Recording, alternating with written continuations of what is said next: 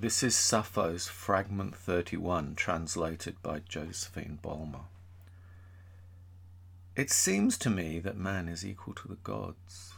That is, whoever sits opposite you and, drawing nearer, savours as you speak the sweetness of your voice and the thrill of your laugh, which have so stirred the heart in my own breast that whenever I catch sight of you, even if for a moment, then my voice deserts me and my tongue is struck silent.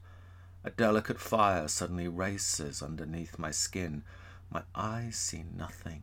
My ears whistle like the whirling of a top, and sweat pours down me and a trembling creeps over my whole body. I am greener than grass. At such times I seem to be no more than a step away from death. But all can be endured, since even a pauper